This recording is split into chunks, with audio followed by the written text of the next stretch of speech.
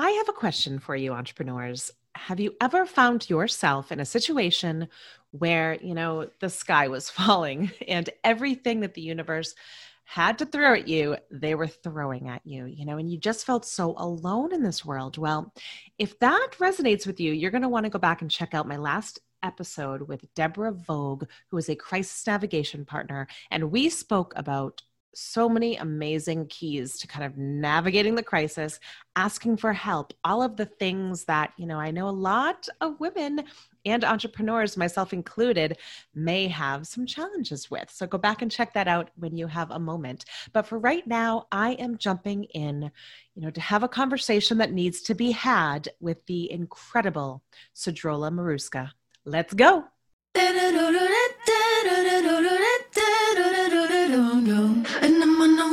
Ever found yourself teetering on the edge of throwing in the towel? Asking yourself questions like, is this supposed to be this hard? Or is it even possible to succeed at this entrepreneur thing? Whew, I completely get it, because I built my successful businesses while juggling major health issues for my children and myself, debt piling up to my eyeballs, and so much more. Want to know how the hell I succeeded and how you can too? Tune in to find out. Here we go.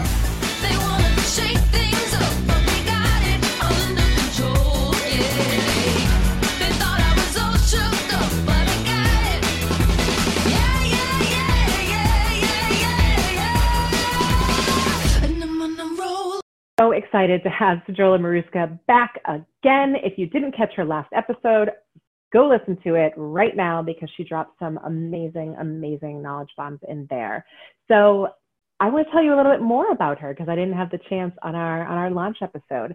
So she is an author, speaker, and personal development coach on a mission to help women rediscover their deepest desires and confidently set relevant and intentional goals to change the trajectory of their lives. What an amazing statement that is. Her work ethic and ability has quickly allowed her to cultivate a 20-plus year background, which started with answering phones and took her all the way to the C-suite of a multi-million-dollar company as the executive assistant to general counsel. On January 2nd, 2018, she began active treatment to battle breast cancer, and that's when her mission to help women rediscover their lost selves and become what they were always meant to be was solidified. Sedruola is a first-generation Haitian American who prides herself on having an amazing extended family and being, which, oh my goodness, I love this phrase, a citizen of the world born in Queens, New York. Thank you again for being on the show today. I'm so excited to further our conversations. Oh, thank you, Michelle. I'm so excited to be here with you again. It's always a pleasure to speak to you. Awesome. I got to say, like I just said a minute ago, I love the citizen of the world line that you have in your bio, just because it is something that, it's just the statement that everybody needs to kind of wrap their head around, because that's the truth now, isn't it? Right? Yeah, Awesome. I think where I wrote it is because we moved around a lot when I was younger. I was born in New York. We ended up back in New York and now Massachusetts, but I moved around a lot. And instead of saying, well, I went here, I was like, I've also traveled different places. So I am a citizen of the world. We all are. We're in this big, huge family. It's just Exactly. And I think it would be way more helpful if more people had that mentality about it as well. I think we could avoid a lot of stuff, right? I think so. So, you just told us a little bit of a snapshot of your background. Can you give us a little bit more insight into kind of how you became the version of your amazing self that you are today? Oh my gosh, thank you. That's so sweet. I am, as you said, I am a cancer survivor, but when that happened, I thought that's not my story. That's just a part of my story. I am a first-generation Haitian American, which means I have a dual culture. I've grown up in a dual culture. So my parents were immigrants to this country, so I was born in this country. And I grew up with a very beautiful cultural connection, music, food, people, love, all that stuff. And then I was an American. I grew up with the education system and just everything that goes with being American. And that gives me what I think is a rounded, a double perspective on things. There are certain ways that people react, and I can instantly say, oh, that's because of this. And it's really got a lot to do with being that dual cultural, bicultural.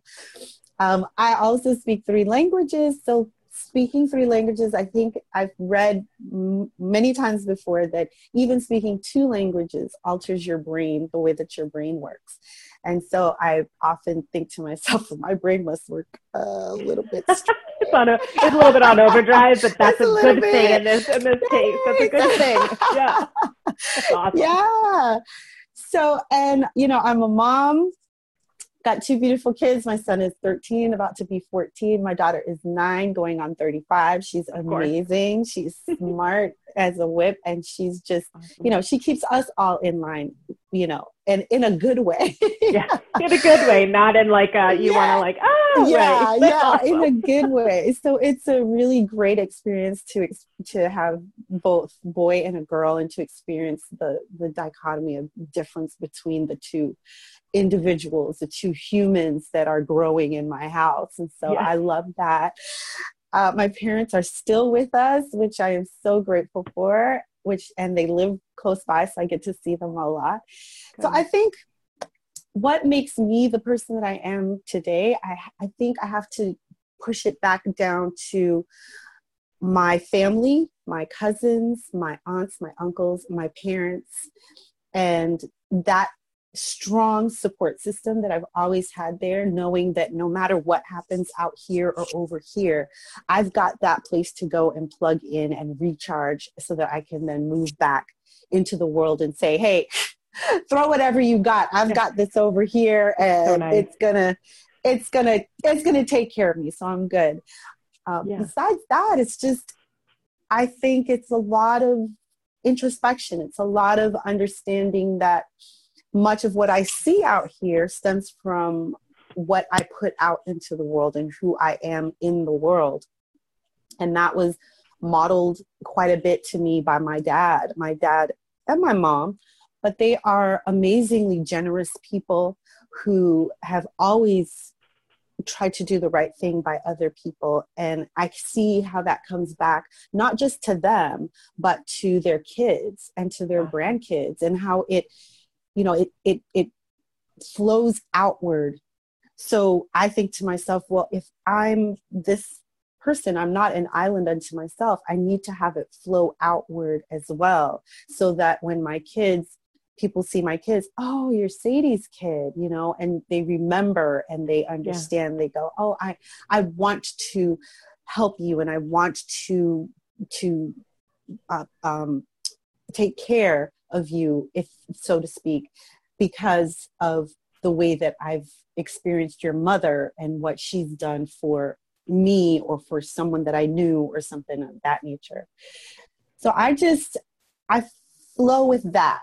I flow with just knowing that I'm a drop in the bucket, and I have to flow outward. Beautiful. That's right? Beautiful. And I mean, it speaks to kind of the legacy that you want to leave behind. And it sounds like your parents kind of had that same mentality of, it goes that way, they can maintain, living beyond their years, and you maintain living. And that's, I think, a kind of generational wealth in itself, right? Yes.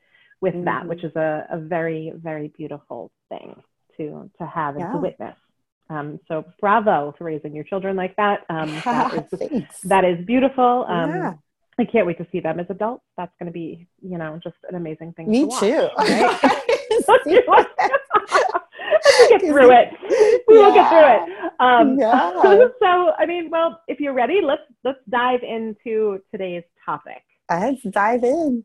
All right. So first question. So folks, we are talking racial sensitivity and, how that pertains to business, whether you're owners or consumers. So, why and how do you think we could be more racially and culturally sensitive in business? And like I said, like as owners, consumers, kind of all of the things, because I think we need to have a conversation. 100%. All of the things. Yes. There's so many. We don't have, maybe not long enough on this podcast for them all, but A Right. lot of the things. Yeah. A lot of the things. I agree. I agree. Well, I'll start by saying the reason I chose racial sensitivity as one of the avenues that I do personal development in is because I believe that it is actually a personal development issue. I believe that in order to be able to be a true ally or to be a true co-conspirator, as I read someone write, or to be a person who is dismantling this racist system, you have to first know yourself and go within yourself and try to understand how you were socialized and deconstruct that and rebuild it so that now you can go out and you can do what needs to be done out in the world and in your business or at home, in your community, and all of the things, right? But first it starts within. It starts with a personal development. Racial sensitivity and being able to be an ally is understanding that systems have been put in place to create a hierarchy, essentially, which puts white as right and black at the bottom. And then there's this whole range in between. The closer you are to white, the more you experience that privilege. The closer you are to black, the less you experience the privilege and the more you experience the full force of the system that's in place. Why is that important for business? Let's start with our businesses. If you're trying to reach people, but you don't know how to speak to them or speak to their needs or even understand where they're coming from, you cannot effectively make a change in their lives. And if that's what you're trying to do. Yep. Right? If you are hiring and you want to check a box, so you're hiring different people, different races. Okay, we've checked that box. We have these people in. You're going to have a lot of turnover. Those people aren't going to stay because what you're not doing is taking them as a whole person. You're taking them as a cog, as a need in the business. It was interesting. I was doing Uber as an Uber driver for a while. And I had an attorney get in my car. He's a really nice man. And I picked him up and I noticed that the ride was going to be about 35 minutes or so. And so it was about 10:30 at night. And I said, oh man, please don't tell me that you've been working until 10:30. It was a Friday night. And he said, no. He said, I'm an attorney. He says, but we were taking our attorneys out for a dinner. We were celebrating something. And I said, oh, that's great. And then we got to talking, and I'm not sure how we got on the topic of race, but we did. And he says, he says, working really hard to try to make sure that we diversify our people and that we have a good diversification of people. And he says, but it's really hard because when we go to the top schools and there are top Black lawyers or lawyers of color, all the schools are all the practices, all the law firms are going for those same people. And so the pool seems really small. I said, well, that attorneys, Black people and people of color who are attorneys have attorney friends who are also people of color. He says, yes. He says, I don't know why I don't know why they don't ever bring their friends or things like that. I said, well, do you think that in your office, they're happy, that they're okay being there? And he said something very interesting to me. And I think that this is where a lot of people trip up. He says, he says, yes, I think so. He says, I think that if someone comes to work and they do their job and they do their job well, that's all I'm worried about. I said, that's really interesting. I said, because what you're saying to me is that you want them to conform to a certain way of being. And so you're not really interested in the full person. You're just really interested in having them come in and do the job and be that color that you need, but not necessarily be the full person that they are. And he was quiet. And so I look in my rearview mirror and he's like, and he's looking down and he says, and then he realized what he was doing. He's like, oh, he says, oh, I'm sorry. He says, I'm not ignoring you. He says, I'm taking notes. That's amazing. You know what? Good for him, because I think, the fact that, number one, he was even having the conversation with you speaks a lot about this gentleman, and the fact taking notes, even better. Taking notes. I thought to myself, well, okay, if nothing else, I've done this for today. I'm good. Exactly. But, and so that is something that most companies don't think about. They think that if we get them numbers in, then it'll be fine, because everyone's the same. Everyone is not the same. People come from their families, their neighborhoods, their upbringing, their cultural backgrounds. They come with so much color. And then people say, well, I don't see color. I just want you to do the right job. And we just want you to conform in. Good. Yeah. Exactly. Yeah. And so that conformity makes it uncomfortable. Imagine you couldn't come to work and you come to work, but you can't really talk about truly how you're feeling that day because, some jerk, flipped you off because you were walking the wrong way and they, threw out a word at you, right? And you're going, I'm just living here. Like, I'm just trying to live and you just want to just get on me. But you can't say that. You get to work and you try to say that to someone like, oh, well, I'm sure that maybe they had a bad day, or maybe now it's not your feelings. Now we're talking about what was their problem that they would do that, because of course they were a good person and they would never do that. So then now you're like negated.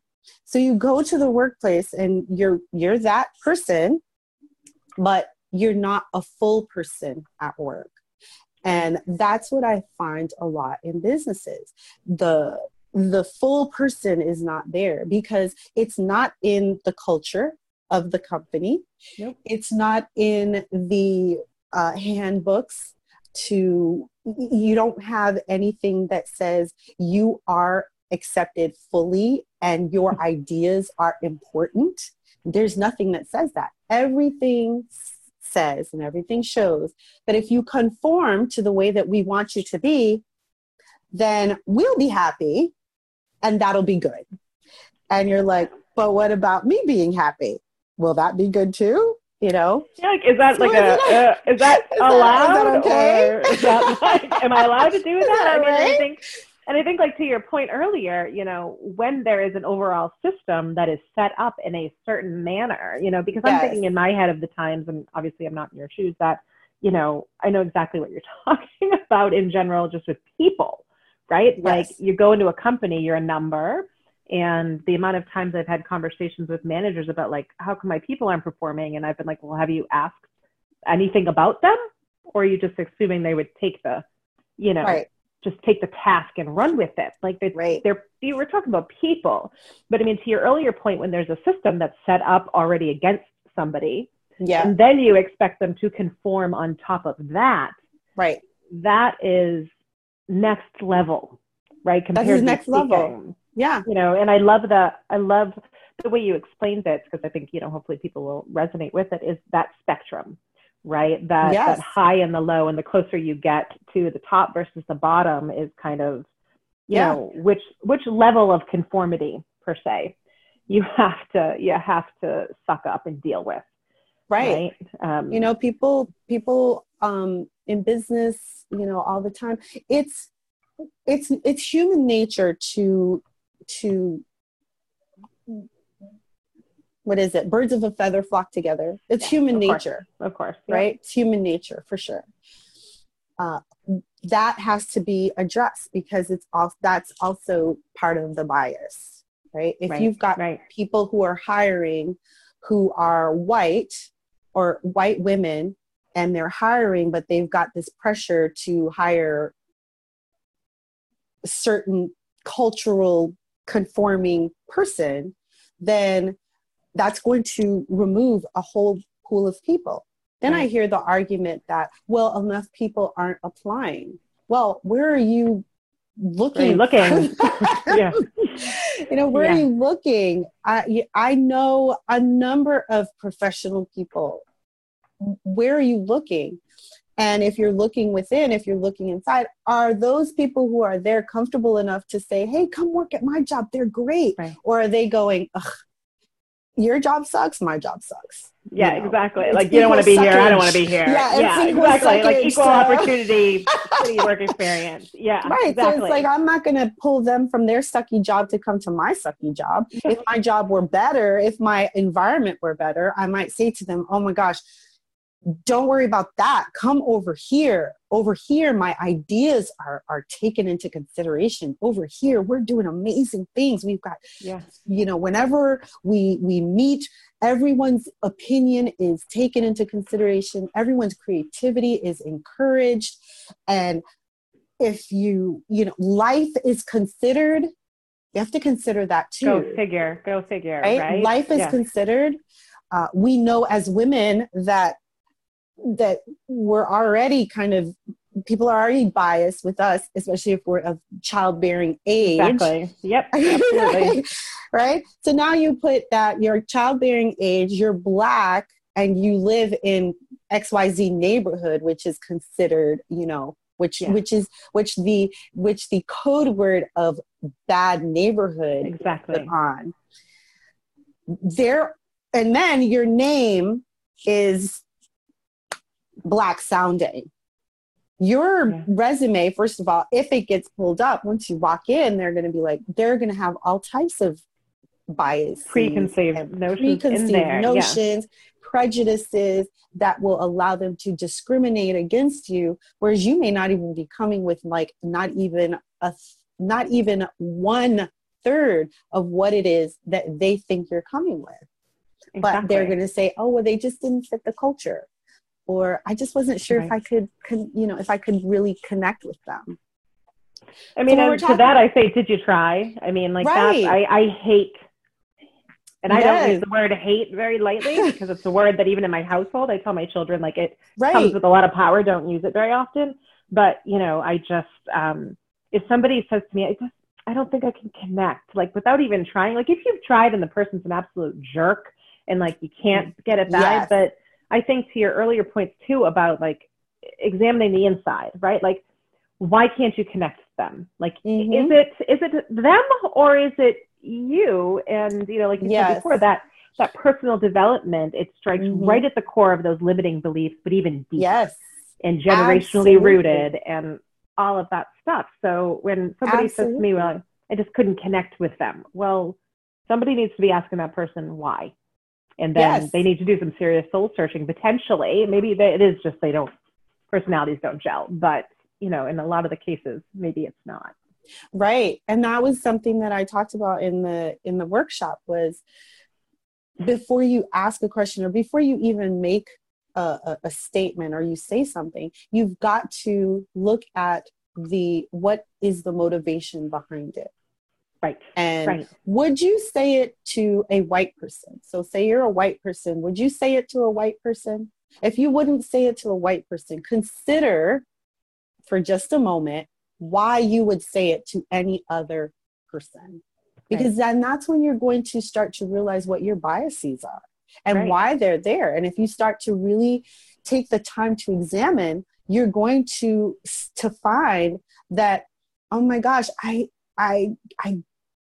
that's not what I really wanted to be thinking or feeling. Well, now that you've gotten to the root of it, you can uproot it. Fix it. Yes, it's like you have to break it down to build it up, right?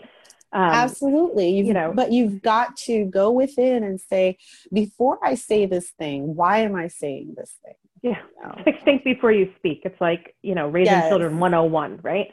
to a lot of people. That's what, like, if I had like $1 if every time my mom would say that, I would be like a bajillionaire. You've got to think before you speak. And the thing is, I thought if we're honest about it, as a white person, you're gonna say the wrong thing.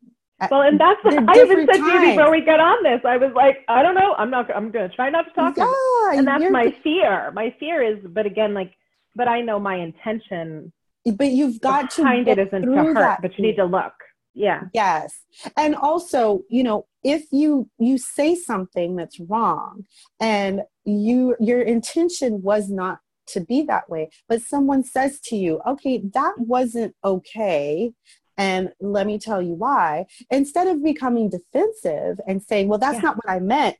No. But you said it, and we understand that that may not have been your intention, but you've grown up in a racist system. You've grown up in a system that favors you based on the color of your skin. You have to then take that information and go, okay, I'm sorry. And not wait for an apology, but just know that this is a learning moment. This is a teaching moment. I say with my kids all the time, sometimes we're watching something and all of a sudden something happens and I'm going, pause, teaching moment. And they're like, come on, man. Why do I have to have a mom that's like, just watch? No. No, you will not just watch. No, I need to explain to you why that just happened and why it was not good or why that was amazing. Because you need to be able to see it. I mean, on a completely little tangent, which some people will cringe at, my son, and, I'm very women empowerment, and now I'm learning more about the racial aspect of it and all of the things, anything I can consume. Tell me I'm wrong if I say the wrong thing. Like, I want to learn. And also I'm a big believer of like, when you get defensive like that, that's guilt about you, and you should be practicing compassion about the person in front of you. Mm-hmm. But, my son was building Legos one night and he had Lego people and he put them all in cars and he's like, oh, Mama, come see what I built. And he's like, and Mama, I made sure to include 2 female Lego people. Like, I knew you would ask me. And I was like, so cute. I'm like, either I'm disturbed, and I'm sure like my mom's listening. She's like, stop telling him things. But I mean, the fact that, I think that's a good thing, but some other people would be like, absolutely. Oh, you're planting crazy things in his head. But those are the types of things that they need to know. And they need to know, like, white privilege is a term in our household, which I know I've had people say, I can't believe you said that to your child. And I'd be like, but I'm not lying. No. Yes. Oh my gosh. I'm so happy to hear you say that, because that is definitely something that needs to happen. And the reason it needs to happen is when you're having race discussions in your home, and Black is not a bad word, and white privilege is not a bad word, and being Muslim, being Hindu, whatever is not a bad word, and you can actually talk honestly with your kids about it, they're going to grow with that. And when they grow with that and they see the injustice, they're more likely to be able to speak to it versus a kid whose parents were always like, oh, that's not nice. And don't talk about it. That's very Irish Catholic. That's very Irish Catholic, FYI. Don't talk about it. Yes. Right. But then when you grow up, it's going to be like, oh my God, that's terrible. But don't talk about it. And then but it makes you also feel that like internal guilt eating you up from your soul, right? Yes. I feel guilty, but say something, do something, isn't a thing in my belief system. So I don't know how to do that. But I think on the flip side of that too, what I've had conversations with people in my circle about is that just because we mention the word white privilege does not make someone less than. It explains the makeup of the system. And I know you and I were talking about kind of that abundance mentality and stuff like that. Yes. By no means by me saying that to my child am I saying you are a less than human being. Like, absolutely not. I'm just saying, like, you need to be aware that, me, even as just a white woman, like, I'm a peg below, a white man. Below in some levels, but it speaks more to the system and less to, I can hear some of the people's arguments in my head right now about, well, by telling him he's privileged or telling him, he has to be less than, or he has to this, or he has to that. And I'm like, I'm not necessarily saying that. I'm like saying that, the world you live in. Exactly. But, for him to understand what his privilege is, he's going to grow with that because he's not going to be a kid forever. This is what people don't realize. Your kid is not going to be a kid forever. So you think that one day when they turn 18, all of a sudden they're going to be adults and they're going to have a whole new way of talking and relating to the world because now they're adults. No, they need to have it when they're younger because that's where they build the resilience and the courage and the confidence to be able to go out and speak on it. Now that kid is going to grow up and go to college. And when they get into an office, they're going to recognize the privilege that is prevalent wherever they go. And they're going to say, doesn't work. How can we fix this? And the more kids that grow into those adults, the better it is for everyone. Because honestly, racism, the system of racism that is in our country costs everyone millions of dollars. Okay. Right. Everyone. Right. Contrary to what people believe, right? Like absolutely. They think it's not affecting me. It's not going to affect me. Problem. Yeah. Exactly. So I don't really need to be bothered. I'm a good person. And what they don't understand also is that racism is not an action. Racism is just the system you live in. Robin DiAngelo, in her book, White Fragility, she says, all white people are racist. And if you understand that racism is a system, and if you are not actively dismantling that system, if you're not actively working to be an anti-racist, then you are benefiting from that system and you are a racist. So that's how that works. It's not that you're out there spitting on people, calling them names, not giving them service. It's worse. The other one's worse. Like I would think than the outward actions. Like because racism. Yes, you can see that, but racism is power. Racism is power, and it comes with power, which is why reverse racism is not even a thing. Yeah, it's not even a thing. It's what I talk about in the workshop is, we talk about racism, we talk about prejudice, and we talk about discrimination. Those three words are not interchangeable. Those three words do not mean the same thing by any means. And so you have to understand what those are in order to use the words properly. And that's why it bothers me so much when people are like, oh, you're a racist, and they're throwing that at somebody who's brown or black. And I'm like, let's figure this out. This is not like let's get the words correct here, guys. Which is really interesting because I've never heard, and that's White Fragility is actually on my list of things to read in the upcoming months because I've just heard so many amazing things, and I think it's going to be a good resource for me. But I think the way that you're describing those words, they are used interchangeably. Yeah, and they're not. They're not the same thing. No, and to kind of come full circle with this, and especially in a business setting. Right? Because then you have words like liability and you have words like, all of that types of things that come in, which words are used in where in regards to that from a business standpoint. Yeah. And I think we're probably seeing a lot of business owners or, white business owners, to be completely blunt, who are scared to cross a line, who are scared to say the wrong thing, who are scared to, be sued, who are scared, it's a powder keg right now, as it should be on some levels. I'm not saying it's wrong. But I think, what would you say to them, I guess? They've got to, what I say to a lot of people is you've got to come from the heart and not the head. You've got to get out of your head and stop worrying about being wrong. Stop worrying about feeling guilty. Stop worrying about shame. Stop worrying about liability necessarily, and come from the heart. The idea is that Black people don't understand. There is a very pervasive line of thinking, I believe, that Black people are not nuanced. We don't understand nuance, and we don't understand things, right? You're laughing, but it's true. That's ridiculous. Yeah, I know, but it's true. And I think, silly. It just comes down from the generations where it's like, oh, well, they're not smart enough, women too, but just higher on that spectrum. Yes. Yeah. Right. Yeah. So you have to understand that when you come from the head, we know We see it coming a mile away and we're like, ugh, I want no part of it. And so when we react in a way that makes you then feel bad and then your fragility shoots up, that's simply your defense to keep the system as it is that shoots up. Interesting. Well, if they're not going to listen or they're not going to take, why don't we just gaslight a little bit more, guys? Right. We can't do anything with that. But you know what? You didn't come from the heart. You came from the head, and you came in the wrong way. So yeah. And I think we were talking about mindset a little bit earlier. We were talking about how the very idea that if we dismantle this system, people are going to lose out.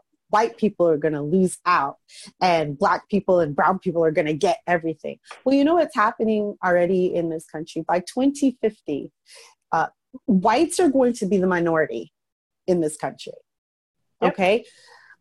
So it's almost as if you're shooting yourself in the foot and going, not dismantling it. I just need to put a Band-Aid on it. It's going to be okay. It's going to be okay, right? You need to dismantle this system. So you need to fix this mindset of there's not enough.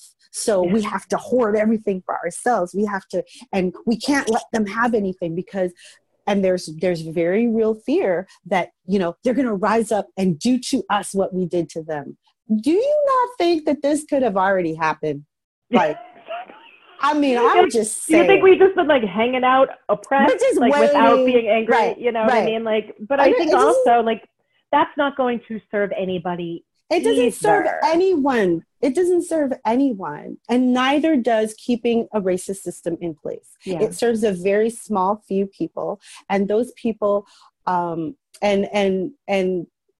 they don't understand how keeping the system in place is detrimental to our economy, right? Mm-hmm. So right now, I watched a Bloomberg interview with this lady. She's a financial person, and she said, well, right now, racism in that their companies aren't hiring all people who are fully qualified because of their bias or their prejudice or their discrimination, right? Right now, it is costing the American people, the economy, $3.7 trillion right now.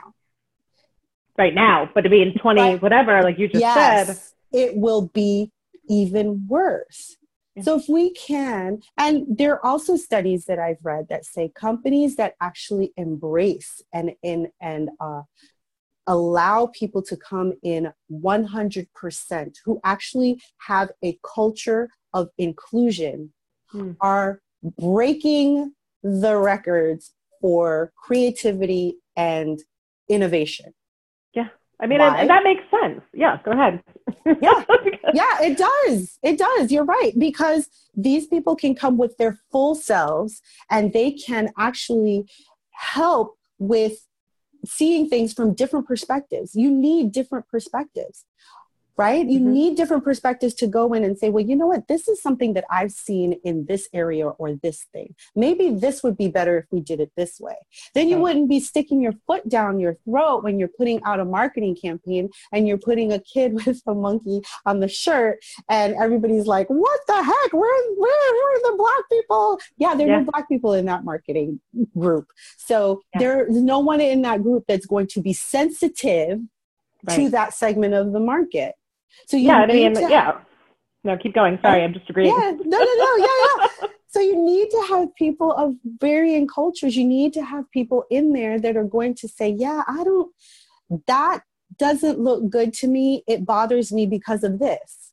And then have someone else who's listening and say, okay, I would have never seen it that way. I would have never thought of it that way. Thanks for pointing that out. How can we fix it?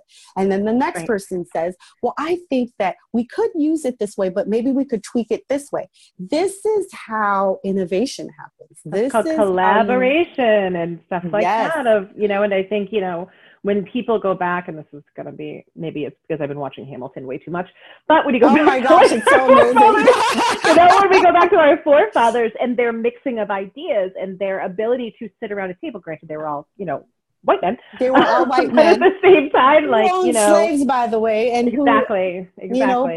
But it's that collection of ideas in which our country, maybe some of them not good, but you understand what I'm saying, like that, you have to have some collaboration. You have to have everybody, and everyone needs a seat at the table for that. Yes. Yes. And here's the thing, there needs to be an evolution because like I said, by 2050, the percentage of races is going to shift considerably in this country. Mm-hmm. So there has to be consideration for that. And what we have to be careful of too is saying, we're not asking to sit at your table. We're asking to sit at the table. Yes, exactly. Right? It's not your table. You don't own it. You don't own it. No, it's you're simply super protective of it because you're afraid that if someone comes in with a different idea, that's going to be a problem. So you need to shift that mindset and realize that it's not your table. It's a table that we have the right to sit at, and we are looking for that right. It's interesting is she says also, when we think about the first Black person who did anything, it's like, that doesn't mean that person was above and beyond, head and shoulders over every other Black person, and they were able to overcome so many things. No, what it means is that white people finally decided to let some Black person do something that they had been keeping them from doing for years. Right. It was an allowance. It wasn't like they worked so hard and they were recognized. It was and that by all means, go ahead. Yeah. Right. It's like, well, let's just give them that. And that's got to change. It's got to change where it's like, no, you're not giving us anything. We work just as hard. And so we deserve just as anyone else to be put into the positions that are at the level that we deserve with the incomes that we deserve. Because when you start paying people equitably and you start putting them into positions that they have worked hard to get to, the economy flourishes because now they've got more money to spend in different places. When you take down those barriers from the good neighborhood versus the bad neighborhood, and everyone can live in a neighborhood that is safe and that works for them economically, you then again, you create more wealth for the country. You create more wealth for the schools. The schools become better. The pool of people to draw from becomes better. Right. Neighborhoods are more inclusive. They're better for it. So it's a whole domino effect, but it's like, right. But it's change, right? And we know how people's brains go with change, and all of us included. But I think and I mean, I feel like we should do an entire episode on redlining, just based off what you just said. And if you are listening and you do not know that term, please go Google it. You will learn a lot about that, the background behind that. But just to kind of, because I feel like we could go on for hours about this. We could. Generations worth of time about this. Go figure. But so I mean, give us I've learned a lot just by listening to you, but if somebody was to kind of go and they want to start that kind of educational journey, right? Like they're like, okay, I'm ready. I know I need to, what is kind of maybe one resource that you would say? I know there's a lot out there, but one resource, I know white fragility would be a great one, but Absolutely. What else could you give them?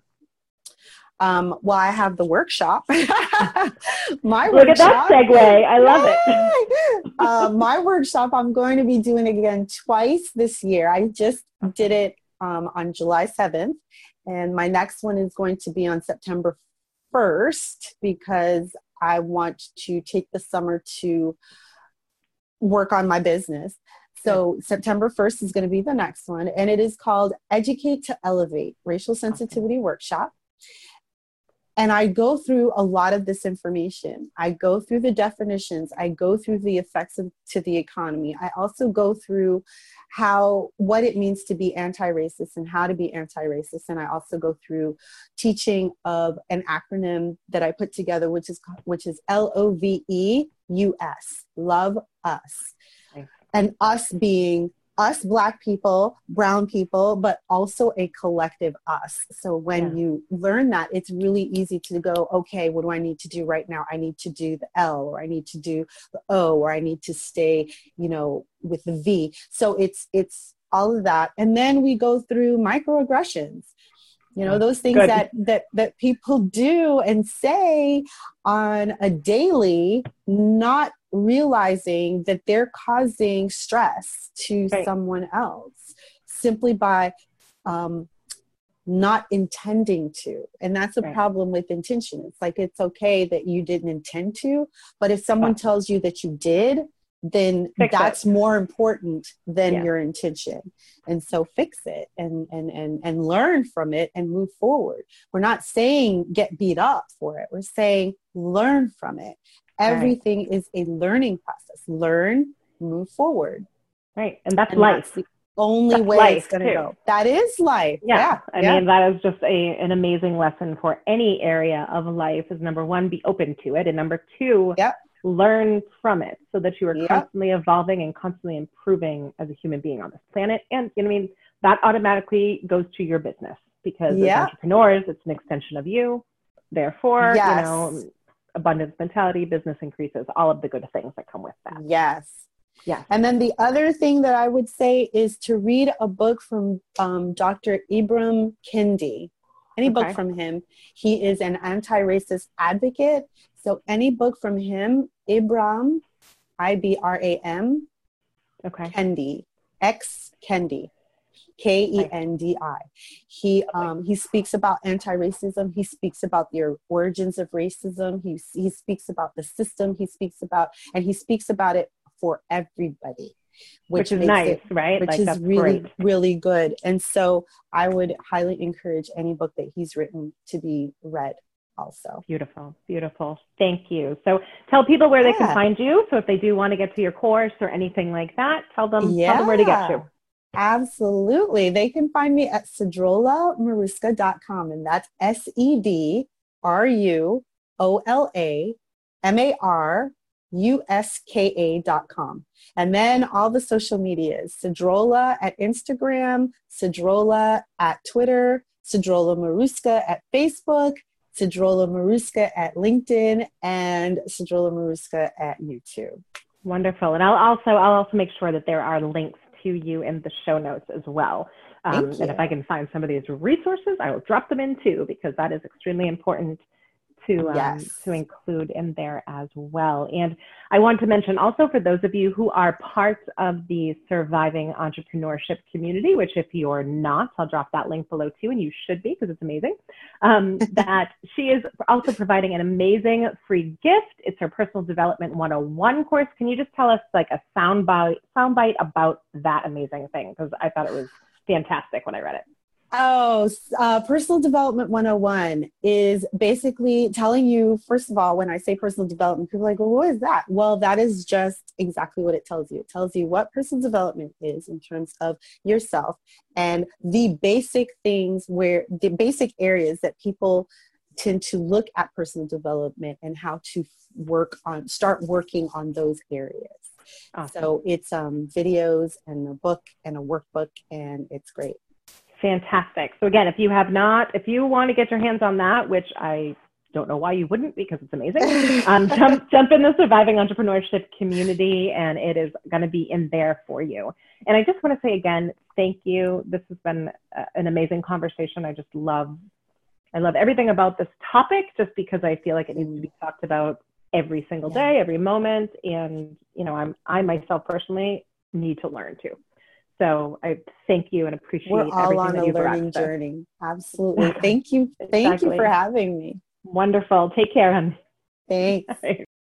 You know that when I come on after the episode, I usually am going to talk about kind of, my number one learning or something I'm really taking away from the episode and the conversation, but there's too many. there's too many on this one, guys. Not gonna lie. I was uncomfortable in parts of the conversation, which I view as a good thing because I need to learn, as many of us out there do. And if you are somebody who is listening to this episode and you found yourself triggered or you found yourself uncomfortable, you probably should take a moment, and this is my homework for you, and ask yourself why. It's not good, it's not bad, whatever it might be, but why? Why were you triggered by some of the conversations, or why did it seem foreign to you? Or did you learn something new? Whatever that might be, but just take a moment to digest it all. Okay. And then take action. Doesn't have to be a huge action, but read the books that she talked about. Go educate yourself about somebody else who's not necessarily walking in the same shoes as you are. That is what is going to help keep moving us forward. Education. Okay, guys, and self-awareness, of course. And on the next episode, I am going to dive in with Jen Jones, who is going to speak to us about, just different strategies to connecting in this intranet world that we're all living in, right? All of our businesses, or many of our businesses, have been moved online with the pandemic. And here's the episode for you as to how you're going to network and connect in Facebook groups and all of the electronic places that you need to be in to grow your business. And as always, if you loved this episode, please don't forget to subscribe, download, rate, and review, and, tell a friend, because who couldn't use a little more resilience in their life, right? Have a great day.